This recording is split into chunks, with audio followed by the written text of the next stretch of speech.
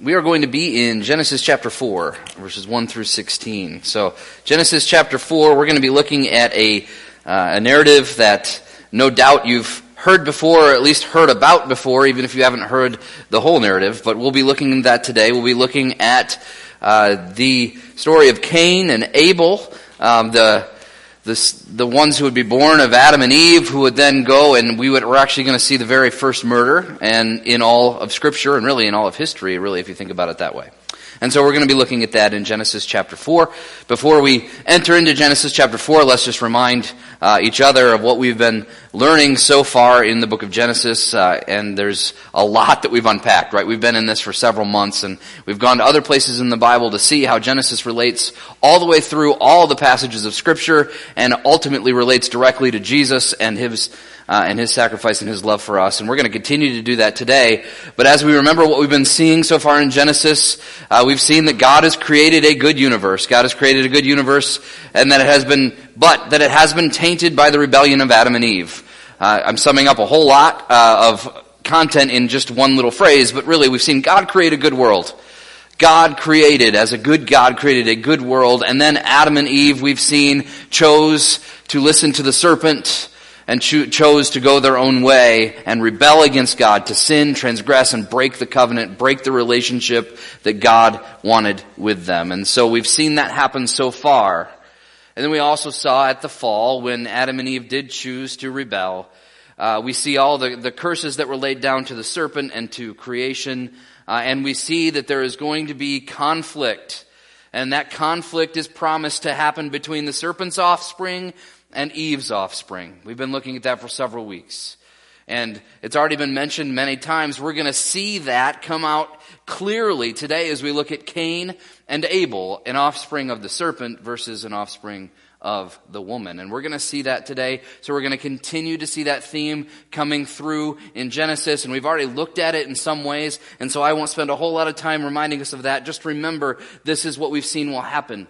That there would be enmity, that there would be conflict between the seed of Eve and the seed of the serpent. The seed of the serpent would strike the seed of Eve's heel, but the offspring of Eve would crush the serpent's head. And we've talked about that for several weeks now. And we're going to see that at play today. So indeed, today we see this conflict.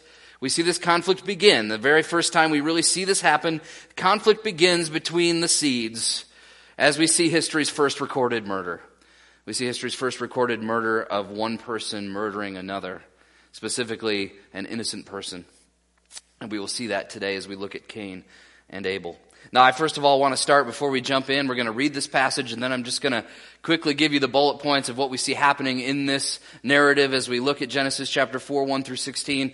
But again, as we come to some of these passages that many of us have heard many times, or, this is one of those stories you're told in Sunday school, in nursery. You're 4 years old, you're learning about Cain and Abel and beyond. Right, all the way up through, we know this story, but I want us to make sure that as we read God's Word today, as we consider this, as we consider Cain and Abel, and how not only do we see what happens to them, but also then see how that applies and comes into our lives, that we would not just step back and say, oh yeah, I've heard this all before. Let us truly listen to the Word of God and see what it is that we can learn today from what He tells us in Genesis chapter 4. So let's read together Genesis chapter 4, verses 1 through 16.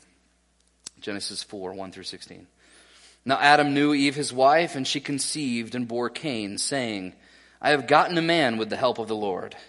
And again she bore his brother Abel. Now Abel was a keeper of the sheep, and Cain a worker of the ground. In the course of time, Cain brought to the Lord an offering of the fruit of the ground, and Abel brought of the firstborn of his flock and their fat portions. And the Lord had regard for Abel and his offering, but Cain and his offering he had no regard. So Cain was very angry. His face fell. The Lord said to Cain, Why are you angry, and why has your face fallen? If you do well, will you not be accepted? And if you do not do well, sin is crouching at the door. Its desire is for you, but you must rule over it. Cain spoke to Abel his brother, and when they were in the field, Cain rose up against his brother Abel and killed him. Then the Lord said to Cain, Where is Abel your brother? He said, I do not know. Am I my brother's keeper? And the Lord said, What have you done? The voice of your brother's blood is crying to me from the ground. And now you are cursed from the ground, which has opened its mouth to receive your brother's blood from your hand. When you work the ground, it shall no longer yield to you its strength. You shall be a fugitive and wanderer on the earth. Cain said to the Lord, my punishment is greater than I can bear.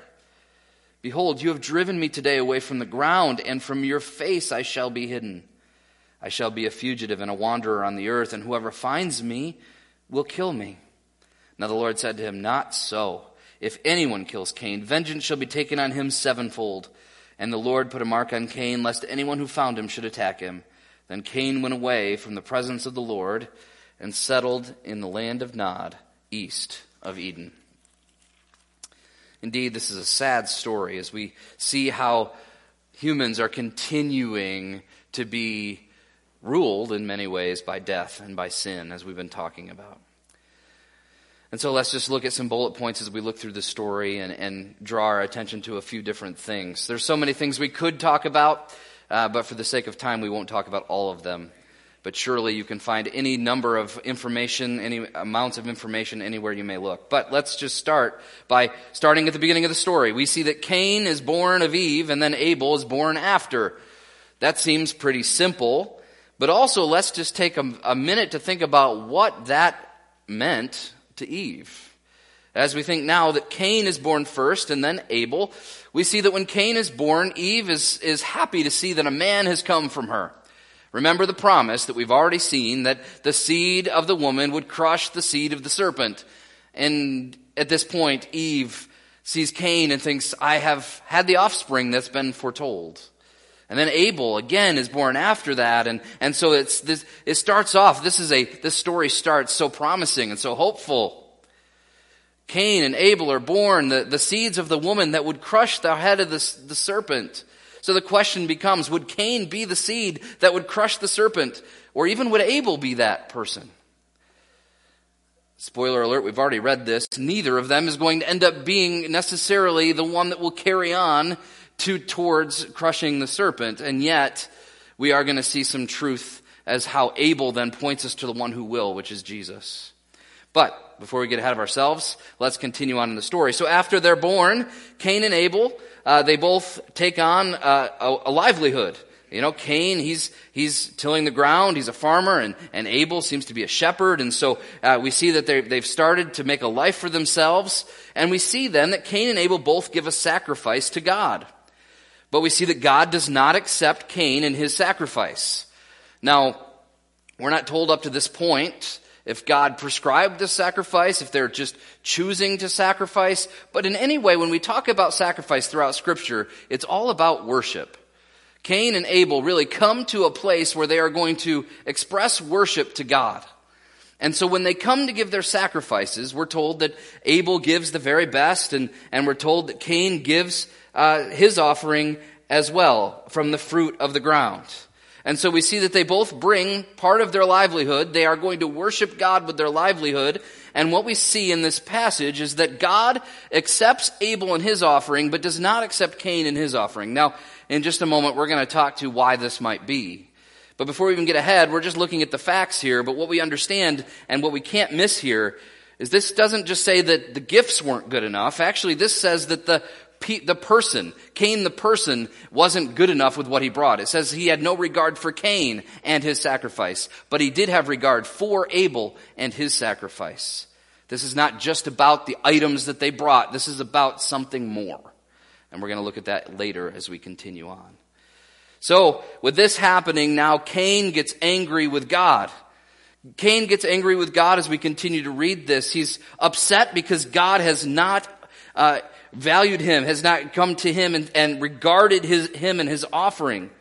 And so he's upset and he gets angry. His face fell. And then God talks to him. The Lord talks to Cain. And he says, listen, I know you're angry at me. So Cain gets angry at God, but God offers him mercy. He says, Cain, it's not too late. I know I didn't accept this sacrifice, but you still have a chance to make things right. And God offers mercy and grace and love, even in the time where Cain's sacrifice and what he brought and the fact that he came to sacrifice in an illegitimate way, which we'll talk about later. But God looks and says, there is still hope. Turn away. I'm going to give you a second chance. Get it right and everything will be good. But if you don't listen, and if you don't receive my mercy, sin is crouching at the door and it will devour you. We've talked about that several times from this pulpit. So God offers him mercy even though Cain is angry. Now, this is interesting because at this point, Cain's anger is not necessarily directed at Abel yet. God warns Cain and pleads with him to change his heart at this point. This is a confrontation between Cain and God, not Cain and Abel. Now, out of Cain's wrong relationship with God, when he doesn't listen, this is what we see next happen in the story, and that is that Cain doesn't take God's offer, and instead he turns and murders Abel. Abel, who is completely innocent.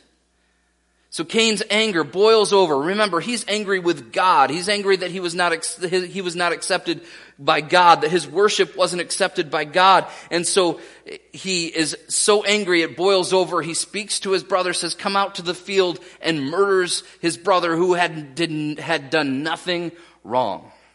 Abel is completely innocent, and yet Cain's anger, because he would not put it under submission in faith to God, then he comes out and he kills his own brother.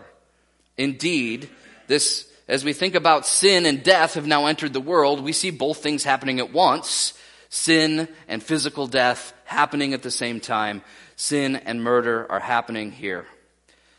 Then we see as the story continues after Cain kills Abel, we see that God again comes to Cain to talk to him, and he says, "Where is your brother?" Now obviously God knows where Abel is at this point, but he's asking Cain, he's giving Cain another opportunity to at least admit what he had done, to admit his sin, to confess it, but he doesn't. Instead, what we see happen is Cain lies to God. He lies to God in an attempt to hide his sin. So when God comes and asks, "Where's your brother?" he says, "I don't know. Am I my brother's keeper?" The issue here isn't whether he should be his keeper, the keeper of his brother or not. The issue is he's lying. Bald-faced lie right here. I don't know where he is. He knew very well where he was. He was dead. And God comes and says, "Where is he?" And he says, "I don't know. I'm not his keeper. Am I my brother's keeper?" Now, we see here that he is compiling upon the sin, that he's already committed murder. Now he's added lying to God himself. And the purpose is to try to hide his sin. Now, if you'll remember, his parents, Adam and Eve, not too long ago, sinned and chose to hide. Now we see Cain choosing to hide, maybe not physically, but he's trying to hide it through deceit. And so we see the spiral is continuing down. Sin and death is spiraling away. But God obviously knows what has happened. He calls out Cain and what he's done, that he had killed his brother and his blood is crying out to him from the ground. And we see that God knows what Cain has done and punishes him with exile. He exiles Cain from the presence of his family, from the presence of himself. For the first time, actually, we see something happen here. Don't miss this. What it says is, in verse 11, "Now you are cursed from the ground." So far, we've seen the serpent cursed, the ground has been cursed, there's been curses that have been given, but now this is the first time we see a specific curse given to a human being. He's being cursed as a result of his sin and his hiding of his sin, and he is sent away in exile. This would be away from his family, everything he knows. It would be away from his livelihood. He would no longer be able to keep the ground the way he once was. Everything was going to change for him because of his choice to murder and lie. And we see this happening. And not only is he being removed from his family and from the ground itself, but he is being removed from the very presence of God. In this passage, we see very clearly many times he becomes a wanderer. Now, it's kind of interesting as we think of exile and wander, and I don't want to get too far ahead here, but if you know the whole Old Testament, you see that Israel goes through a very similar thing, right? They don't worship God the way they should, and they end up being exiled. We see that happen as well. And so in this exile, and then we see that there is wandering. Think about all the time Israel is wandering around. This seems to always come alongside of sin. Sin brings wandering. Sin brings death, but sin brings wandering, and sin brings all of these things to be. He would be removed from God's presence. He would not be anywhere what he was used to. And so we see he becomes a wanderer. We see that he is going to spend the rest of his days apart from everything he knows. However, and this is important, as God gives the punishment of the exile, he then also shows mercy to Cain even in his sin. See, God could have just wiped Cain out right here. He could have said, well, your brother's blood is in the ground, now yours is going to be in the ground, and just took care of it right then. God could have done that. That's not what he chooses to do. He chooses to show mercy even in the midst of this great sin. Even though punishment and consequence will come as a result of his sin, God still gives mercy. Not only does he not kill him, but then Cain is afraid. He says, I can't do this because if I go out, someone will kill me when they come across me. Now, who might this be that would kill him? Well, we know that right now it's all family. But the idea would be is that, yes, even in Scripture we'll see that there's an understanding that there is a right for a family member to avenge the death of a murder of a family member. In any case, Cain is up, he's scared. He thinks if he is out from the presence of God, then where's his protection? And God then marks him so that no one would be able to kill him or harm him in his wandering. Now, many people have tried to answer, what is this mark? Nobody has a clue. Something that marked him that people would notice, marks him to say that people would not kill him, that he would be protected by God even though he wouldn't be in his presence at that time. And so this is mercy. This is mercy. Not only is mercy seen in the fact that he doesn't kill Cain, not only is mercy seen that he gives him a mark so that no one else will kill Cain, but also there is mercy seen in the fact that Cain is able to go and settle into the land of Nod, which by the way just means wandering. Again, this idea of wandering, the land of Nod, he's going to be wandering. His sin has caused him to wander. But he will be able to settle in a city and have a family, which we'll talk about next week. There is still grace even in the midst, there is still mercy even in the midst of sin. Now, indeed, what we're going to see is we're going to continue to see the seed of a serpent is going to continue on and on and on. But even in that, not only was Cain not killed, but Cain was allowed to continue his legacy, if you will. So there's mercy even in the midst of punishment. That is an important thing for us to understand about God. God hates sin. God punishes sin. God also is a God of mercy. That's going to be important for us to remember as we think about the New Testament when we get there. So that's what happened, right? So we read the story. This is the what happened stuff. Now, surely I've missed things in there that we could have talked about. But I want us now to turn our attention to what we're going to see in the New Testament as God shows us how this narrative, how Cain and Abel, the very first murder, is not just about some facts that we can learn about somebody murdering someone else, but this indeed points us to a greater reality, a greater truth that we need to understand as Christians. And so let's look at the why. The why of what happened will then inform us of the why we should live our lives in a certain way today. And so that's where we're going to go from here. We're going to spend some considerable amount of time in many other scriptures. A few in the Old Testament, mostly in the New. And we're going to see how this story, how Cain and Abel, and what happens here, the why it happened, and then how it will apply to us. So let's just start by saying this. We see throughout Scripture that God bases his acceptance of sacrifices or worship on the righteousness of the worshiper, not on the not necessarily on the type of gift given. Actually, throughout the Old Testament, you'll see some people do give gifts from the ground, and grain gifts and things like that, what they can afford. But throughout Scripture, and this is what we need to understand, why did God not accept Cain and his offering, but did accept Abel and his offering? What was it about Abel's worship that was different than Cain's worship? And the New Testament is going to make that very clear for us. But the whole Bible makes it very clear that God does not accept worship based on just mere acts of sacrifice, but God accepts worship based on the righteousness and the heart of the worshiper. That's going to be key as we go forward from here. So I want to draw your attention to start with 1 John chapter 3. 1 John chapter 3, and what we're going to notice here is we're told in this passage why God received Abel in his act of worship but did not receive Cain. Why? Well, 1 John 3, 11 and 12 tells us very clearly. 1 John 3, 11 and 12 says this, "For this is the message that you have heard from the beginning, that we should love one another. We should not be like Cain, who was of the evil one and murdered his brother. And why did he murder him? Because his own deeds were evil and his brother's righteous."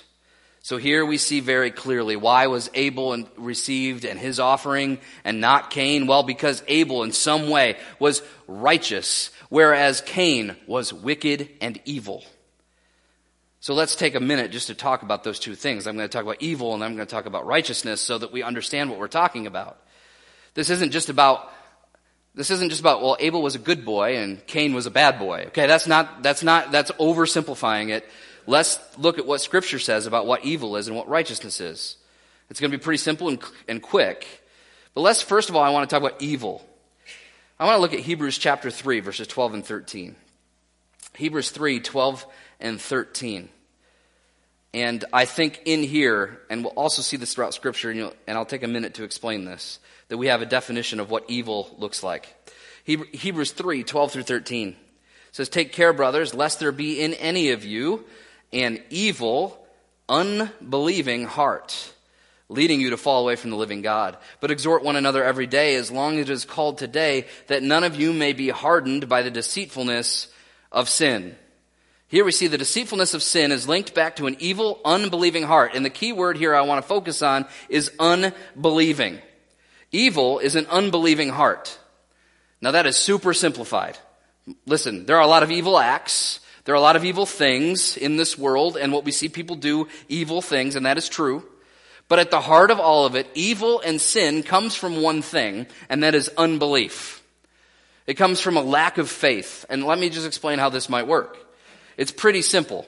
God says this is how you should do life, and when we choose to say, no, I'm going to do something else, we don't believe that God has our best interests at heart. We don't believe that God knows what he's talking about. We don't believe that God really is the loving, good God that he says he is. Instead, we believe that he's holding back. We believe that we need something more. And so we don't believe God. We have unbelief. We have a lack of faith, and so therefore we turn and walk our own way because we believe something wrongly. So the unbelief in God leads to a wrong belief, which leads to sin. I've heard, a lot of times we talk about the core of sin is idolatry, and that's true as well. But idolatry doesn't happen until we don't believe in the true God. We have to reject the true God to worship another God. And so the idea is, as we see throughout Scripture, and many times this is mentioned, that when we're talking about the unregenerate heart, it's one that is unbelieving, one that does not have faith, one that is not truly trusted in God himself. And I believe this is seen in Hebrews chapter 3 and 12 and 13. I believe this is seen through Scripture. Go back to Adam and Eve. They're in the garden and they sin and they eat the fruit of the tree of the knowledge of good and evil. And in that moment, what were they doing? They were believing the serpent, not believing God. And it's never changed. The sin throughout Old Testament, the sin throughout the New Testament, the sin in our lives today. If you just take a step back and think, why do I sin the way I sin? Why do other people sin the way they sin? It all comes back down to a core of unbelief.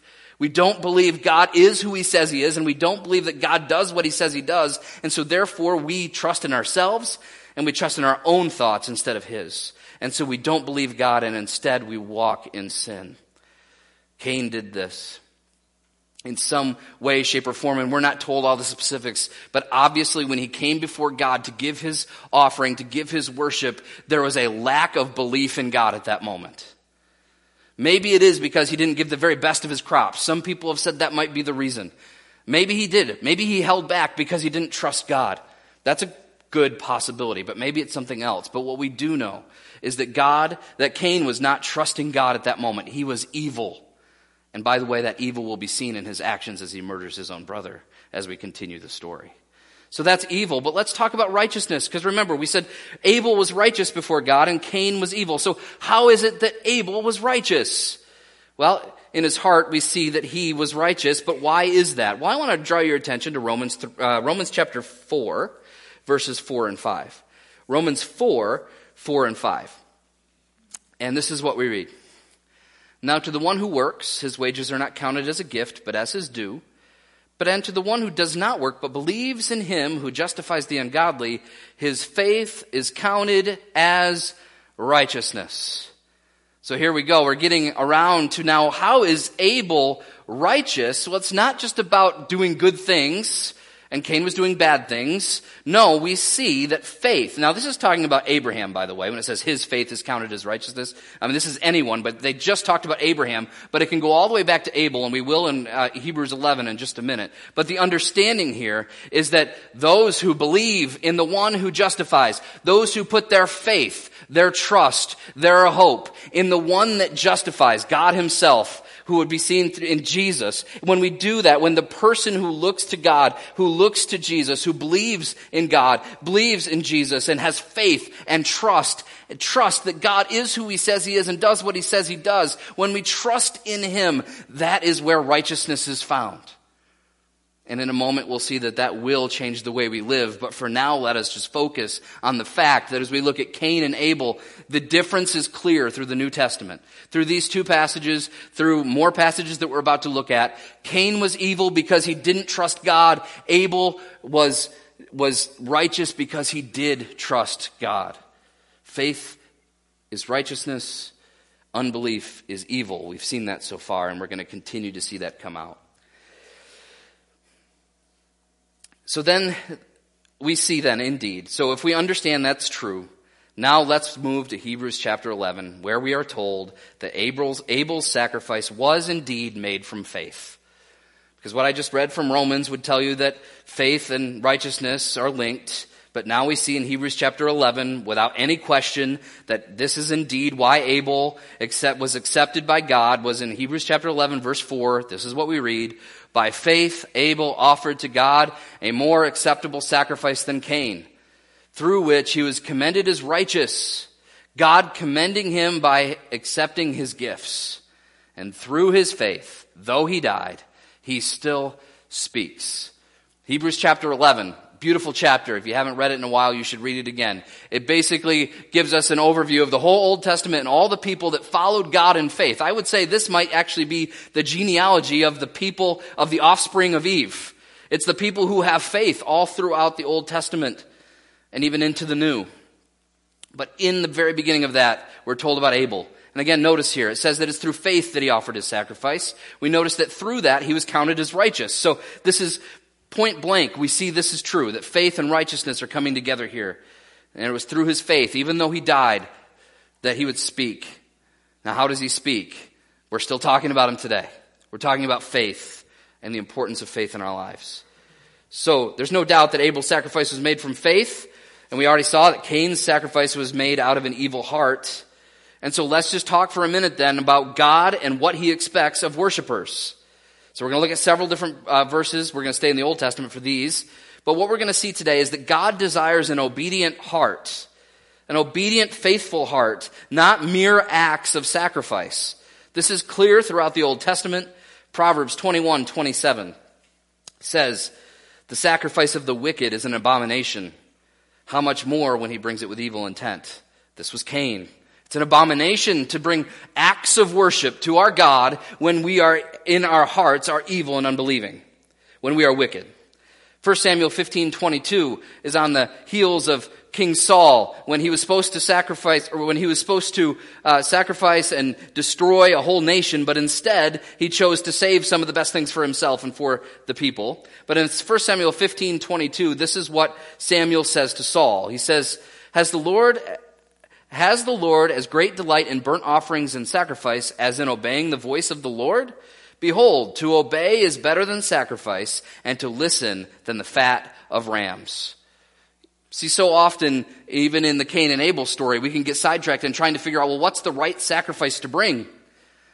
But what we're told here is that what God wants as a sacrifice, and we're going to see it again in a moment, is obedience. And obedience is born out of faith. Again, a faithful heart that comes forth in obedience is what God wants. That's how we offer acceptable worship to God. Cain didn't. Abel did. And then Psalm 51, 16 through 17. This is David's psalm after he committed the atrocities of committing adultery with Bathsheba and then having her husband murdered. And Nathan calls him out. And as he confesses his sin to God, this is what David says in Psalm 51. For you will not delight in sacrifice, or I would give it. You will not be pleased with a burnt offering. The sacrifices of God are a broken spirit, a broken and contrite heart. O God, you will not despise. Even David understood at the time of his greatest sin that no sacrifice was going to be what God was going to need to truly forgive that sin. What God required is a heart that is broken and humble, a heart that is faithful, that trusts in God, a heart that is broken and contrite and submitted to God. It's about David's heart, not about what sacrifice he might bring.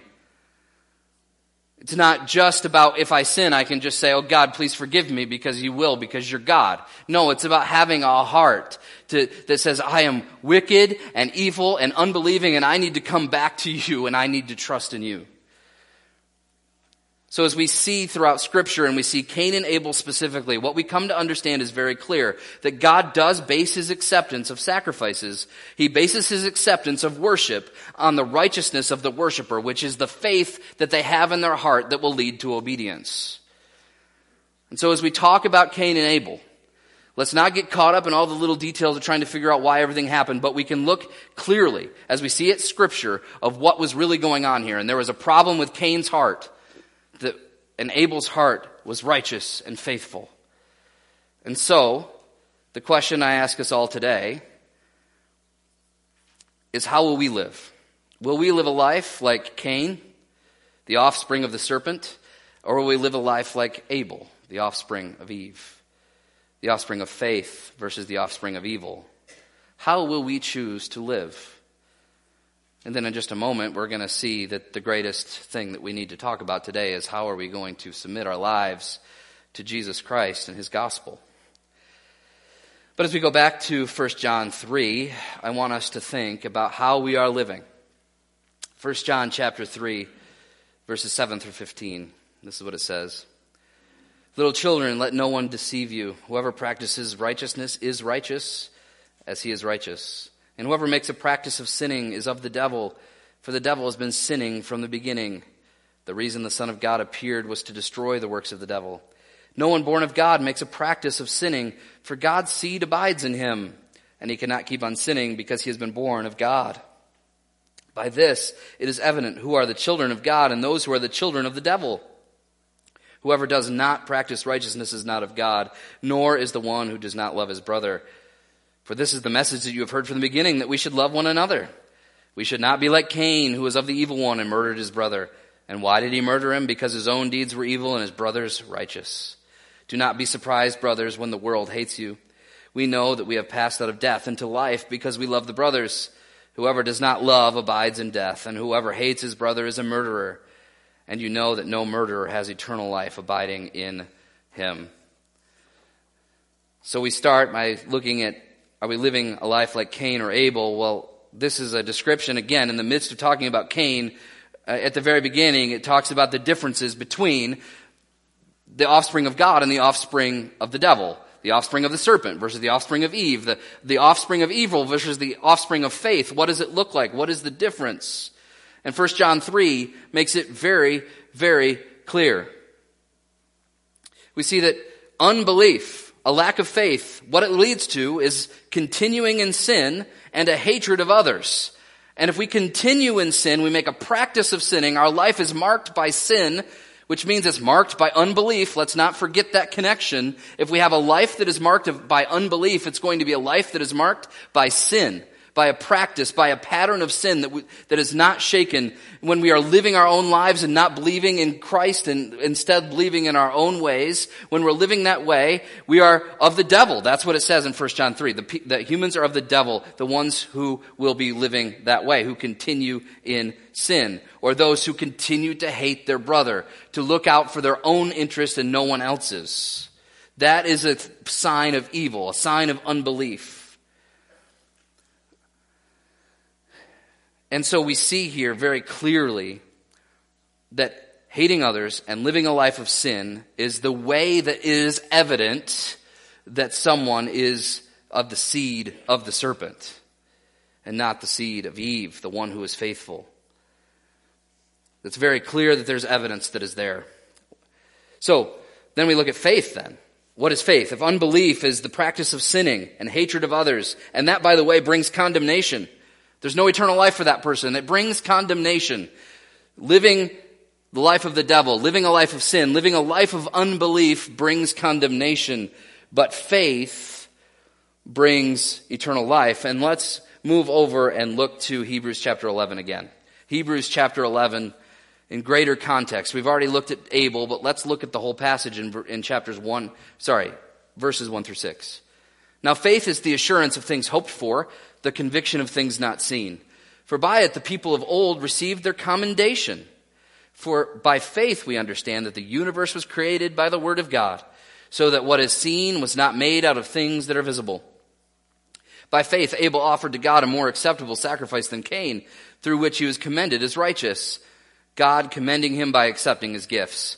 And through his faith, though he died, he still speaks. By faith, Enoch was taken up so that he might not see death, and he was not found because God had taken him. Now before he was taken, he was commended as having pleased God. And without faith, it is impossible to please him. For whoever would draw near to God must believe that he exists, and that he rewards those who seek him. What is faith? Faith is an active trust in God's character and his works. And as we have an active trust in God's character, who he is, and his works, what he does, when we trust in him for who he is and what he does, that is how we please God. Notice the title of today's sermon is How to Please God. Cain and Abel came. One pleased God, one didn't. But it wasn't about the things they brought. It was about their heart. If we want to be people who truly please God, Hebrews 11 makes it very clear. Without faith, it is impossible to please him. For whoever would draw near to God must believe that he exists. We believe that he is who he says he is, and that he rewards those who seek him. He does what he says he does. We trust in who he is. We trust in what he's done. That is the whole of faith. Quick illustration here, as I want to try us to make us, to just get us to think about this. If we truly trust in God, like sin won't be a thing we're even attracted to because we know he knows best. The serpent doesn't know best. God knows best. And so when we trust in God, then we won't settle for cheap imitations. Here's just a simple illustration. Some of you, and I've yelled at some of you for this, but I'm not really thinking of anybody in particular here. But listen, so there are times where we'll have an event at the church or have people over to our home. Now, one thing you need to understand is that if there's an event or there's something going on at my home, my wife is going to make food. That's what she does. She's a food maker, and you can tell. All right, but if you're coming to my house, you better be ready to eat. If you're coming to the church for an event, you better be ready to eat. Now, if you trust that while you coming to my house, if you trust that I have your best interest at heart and my wife has your best interest at heart, and that you're coming at dinner time, you're going to have a good dinner, you're going to show up hungry because you know that what's coming is best. However, if you don't, and this has happened a few times, and people show up and we say, here's all the food we prepared for you, and they say, well, I already ate. Oof.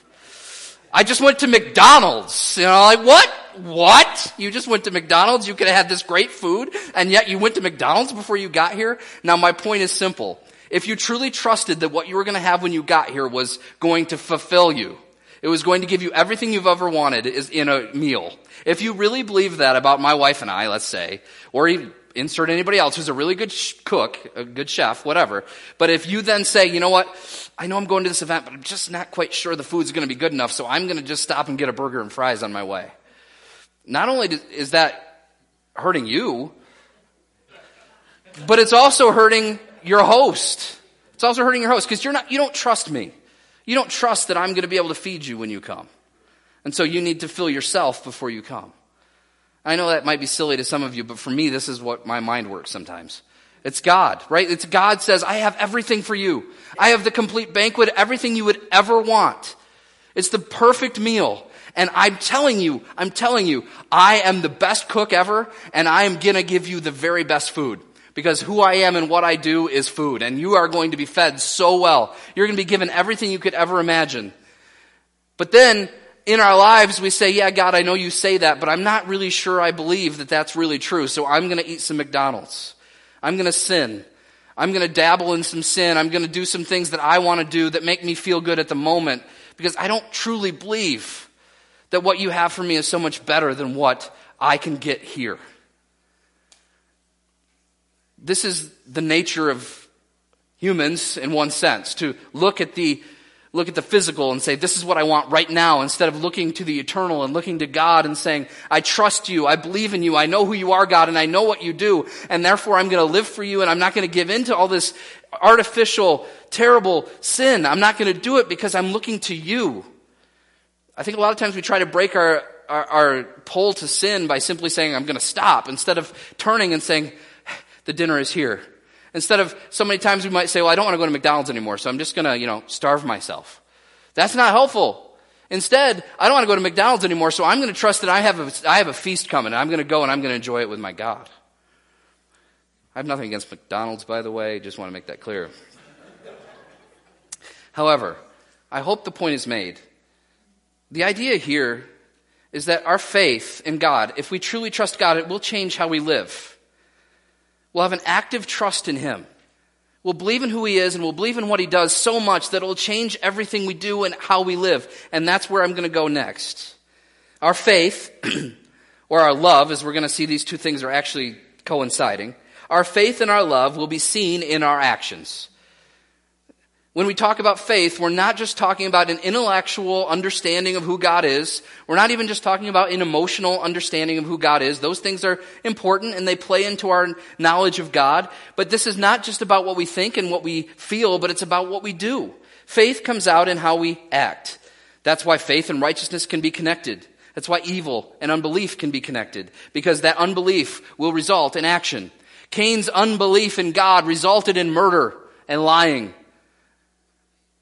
Abel's understanding of God and his faith in God came to being accepted. And so, our faith and our love will be seen in our actions. James 2, 14 through 17. I'm not going to unpack this in detail. We did a whole series in James. You can go back and find that. But James 2, 14 through 17.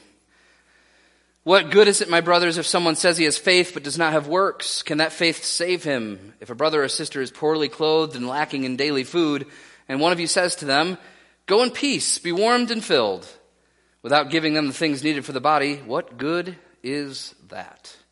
So also faith by itself, if it does not have works, is dead. This indeed has always been a tension in Christianity.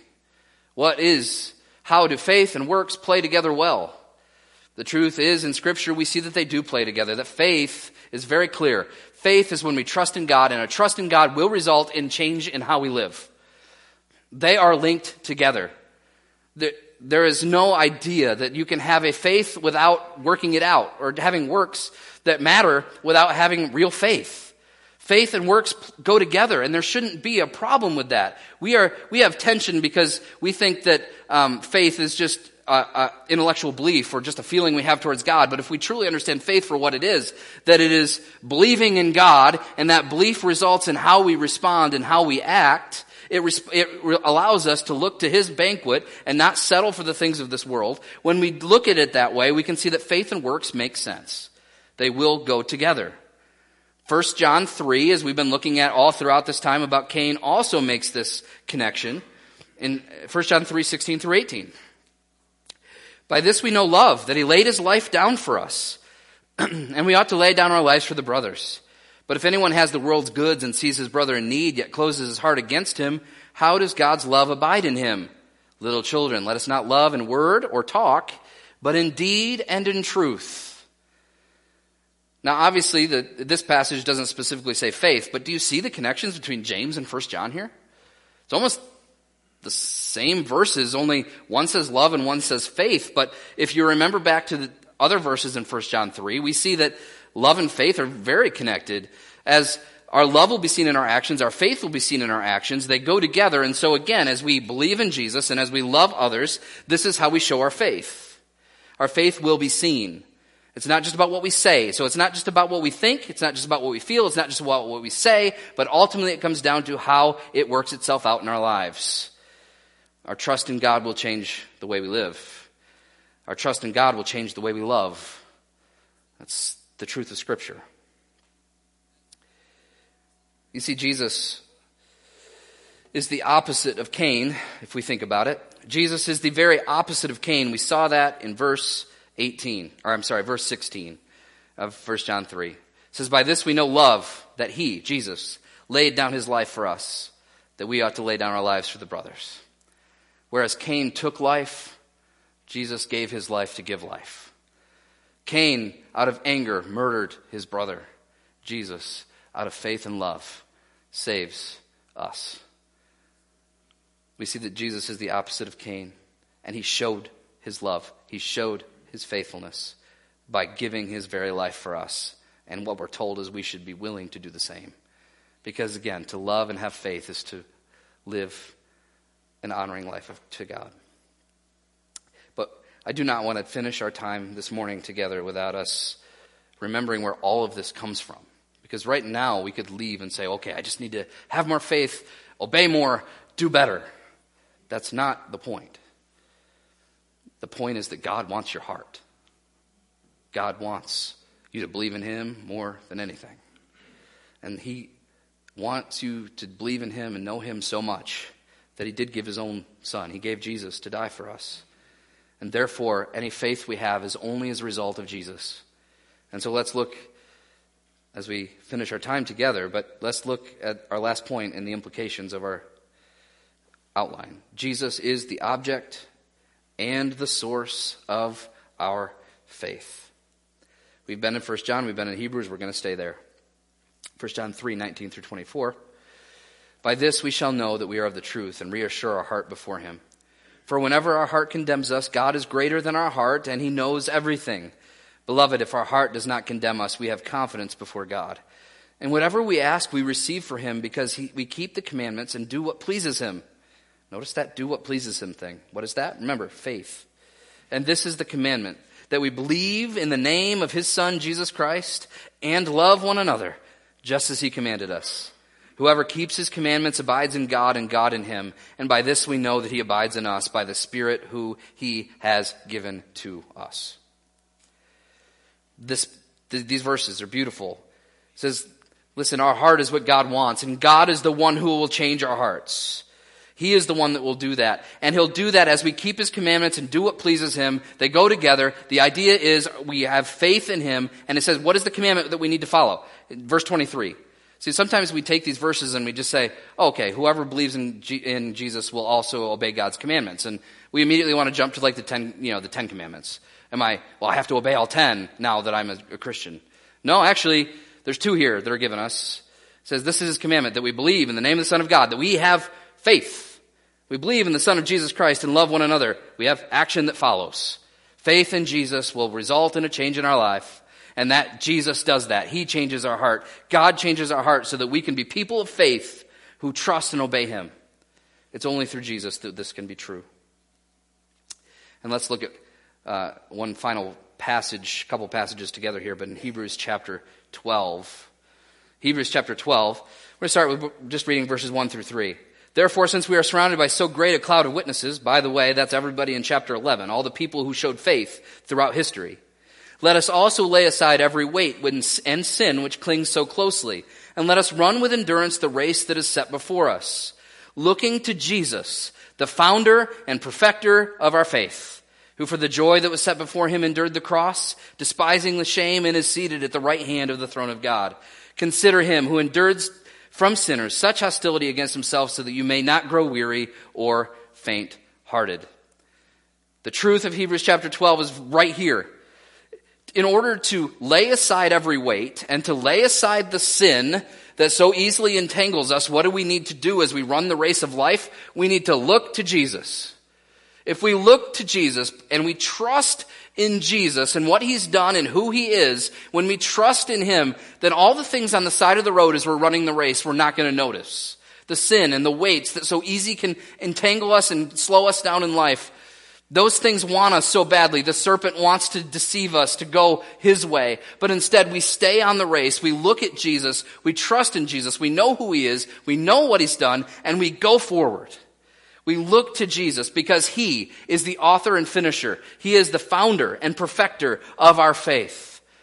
Our faith has everything and only to do with him. That we come to Jesus, that we know what Jesus has done. The fact that he came, God himself left his throne, came to become a human, born in a lowly manger, lived a life of perfection, of pleasing God and showing that he was indeed the perfect sacrifice that could be given for sin. He lived that life. He taught us what it meant to live our lives for him, to trust in him and to love God and love others. And he taught that, and then he died on the cross.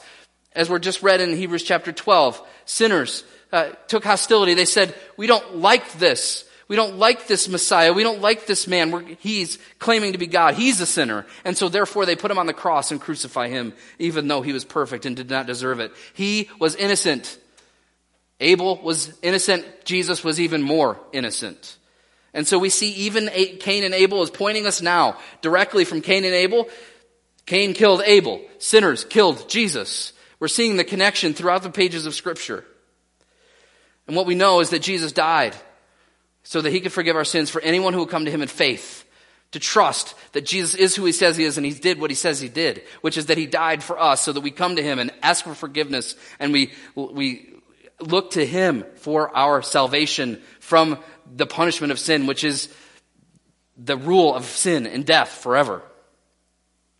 Then he rose again 3 days later, so that our faith is not misplaced, but our faith is put in the only God who is alive, has defeated sin and death, and we have hope beyond all hope. That's where we can have faith.